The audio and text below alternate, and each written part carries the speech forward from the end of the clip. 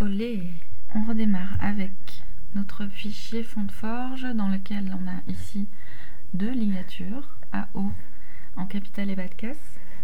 Ces ligatures sont bien encodées suivant les valeurs Unicode proposées par le CUNY, à savoir F1030 pour le AO4 et AO F1130 pour les bas de casse.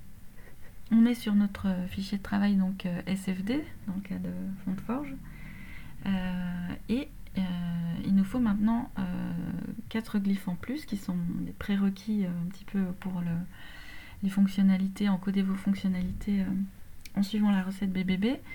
On aura besoin d'un point médian, period centered, d'un point médian ajusté à hauteur de capitale, quand même toujours plus chic. On aura également besoin d'une ellipse, donc les 3 petits points, d'un E macron bas de casse et un E macron capital. Donc les E macron nous seront utiles pour des remplacements automatiques dans le cas de certains mots comme boulanger, boulangère. Le E macron servira de rappel de l'accent grave sur le E, donc avant la ligature RE. Maintenant que cette fonte contient un petit peu les prérequis et une première ligature, on va la générer au format UFO. Donc le format UFO, c'est un format idéal pour travailler à plusieurs mains sur une fonte. C'est aussi un format qui est très lisible par les humains. On va tout de suite aller voir à quoi ça ressemble. Je génère la fonte. Ici, dans la série de formats possibles, je choisis Unified Font Object, le numéro 3, donc le plus récent. Et je génère ma fonte. Donc là, je vais remplacer puisque je l'ai déjà sur place. On va aller voir un petit peu à quoi ressemble ce format. Donc le format UFO est un ensemble de fichiers qui rassemble pour la plupart les métadonnées de la fonte.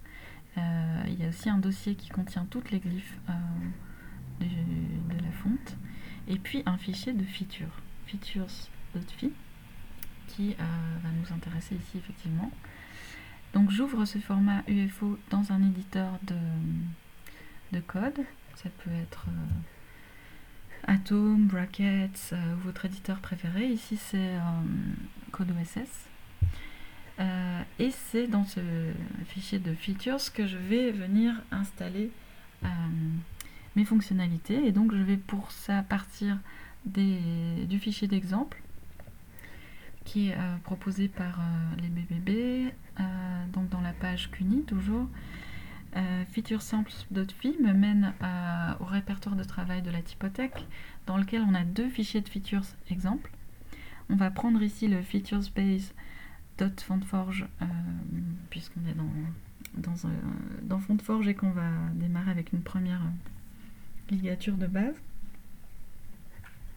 Ce fichier de feature, vous pouvez le copier en fait en utilisant un petit bouton ici, Copy File Contents.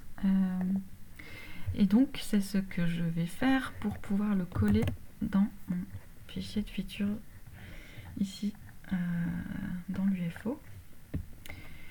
On va un petit peu traverser ensemble ce fichier de feature pour mieux comprendre ce qui s'y trouve. Donc les premières lignes sont des commentaires qui précisent, comme je l'ai fait à l'oral, les prérequis, à savoir le besoin d'avoir un point médian dans cette fonte, un point médian capital, des points de suspension, des E macron. Les fonctionnalités suivent un fonctionnement en cascade, donc l'ordre dans lequel elles sont rédigées est important, donc c'est important de partir de ce fichier d'exemple et de suivre un petit peu les étapes. Les différentes étapes, on va les traverser ici. Donc on a d'abord la déclaration d'une classe uppercase qui va nous permettre de rassembler toutes les capitales sous le nom d'une sorte de variable en quelque sorte, qui sera plus facile à appeler ensuite, donc une sorte de raccourci. On a ici un endroit qui permet un premier remplacement d'une feature case dans laquelle on va déclarer des remplacements de ligatures par d'autres ligatures. Donc ici la ligature bas de casse AO par la ligature capitale AO. Et ensuite, ce qui se trouve ici, c'est des remplacements qui concernent les points et qui vont permettre de remplacer un double point bas par un point médian. Ça, c'est fort utile pour les personnes qui connaîtraient peut-être pas le raccourci pour appeler un point médian sur leur clavier. Et donc, en utilisant un double point, on pourra avoir accès au point médian. Enfin, le double point sera automatiquement remplacé par un point médian. De la même manière, un triple point sera lui remplacé par une ellipse. Ce qui se trouve ici, c'est un remplacement de n'importe quelle capitale suivi d'un point médian par une capitale suivie d'un point médian de capitale. Donc c'est ici qu'on fait appel automatiquement au point médian des capitales. À chaque fois qu'un point médian est en cohabitation avant ou après une capitale, il est remplacé par un point médian de capitale, period centered case. Ici, ce sont tous les remplacements qui concernent le E macron, auxquels vous, a priori, vous n'avez pas à toucher, dans le sens où c'est des remplacements qui vont se faire automatiquement voilà, dans le cadre de certaines suites de lettres. Et ce qui nous intéresse ici, donc se trouve à la ligne 71, on a un remplacement de la suite de glyphes A, point médian O, par la ligature AO en bas de casse, et de même pour les capitales. Donc c'est ici qu'on appelle notre ligature AO. Et si vous avez d'autres ligatures, ou si vous avez commencé votre fichier, vos dessins par d'autres ligatures, c'est ici dans les lignes suivantes que vous pouvez les déclarer. Donc je sauve ce fichier et je vais pouvoir réouvrir mon fichier UFO avec FontForge pour vérifier que les ligatures sont effectives. Pour ce faire, je vais dans la fenêtre des features.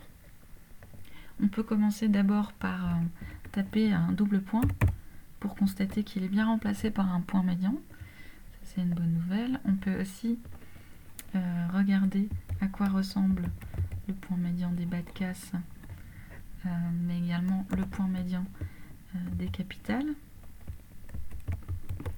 qui se trouve effectivement plus haut, ajusté à la taille. Et surtout, on va faire appel à notre ligature AO, par exemple dans le cas du mot Mahon. Pour Mahon, je tape un A, un point médian, un O, qui est automatiquement remplacé par la ligature AO. De même pour les capitales, M, A, double point pour appeler le point médian, O et N. Mahon. La suite en épisode 3.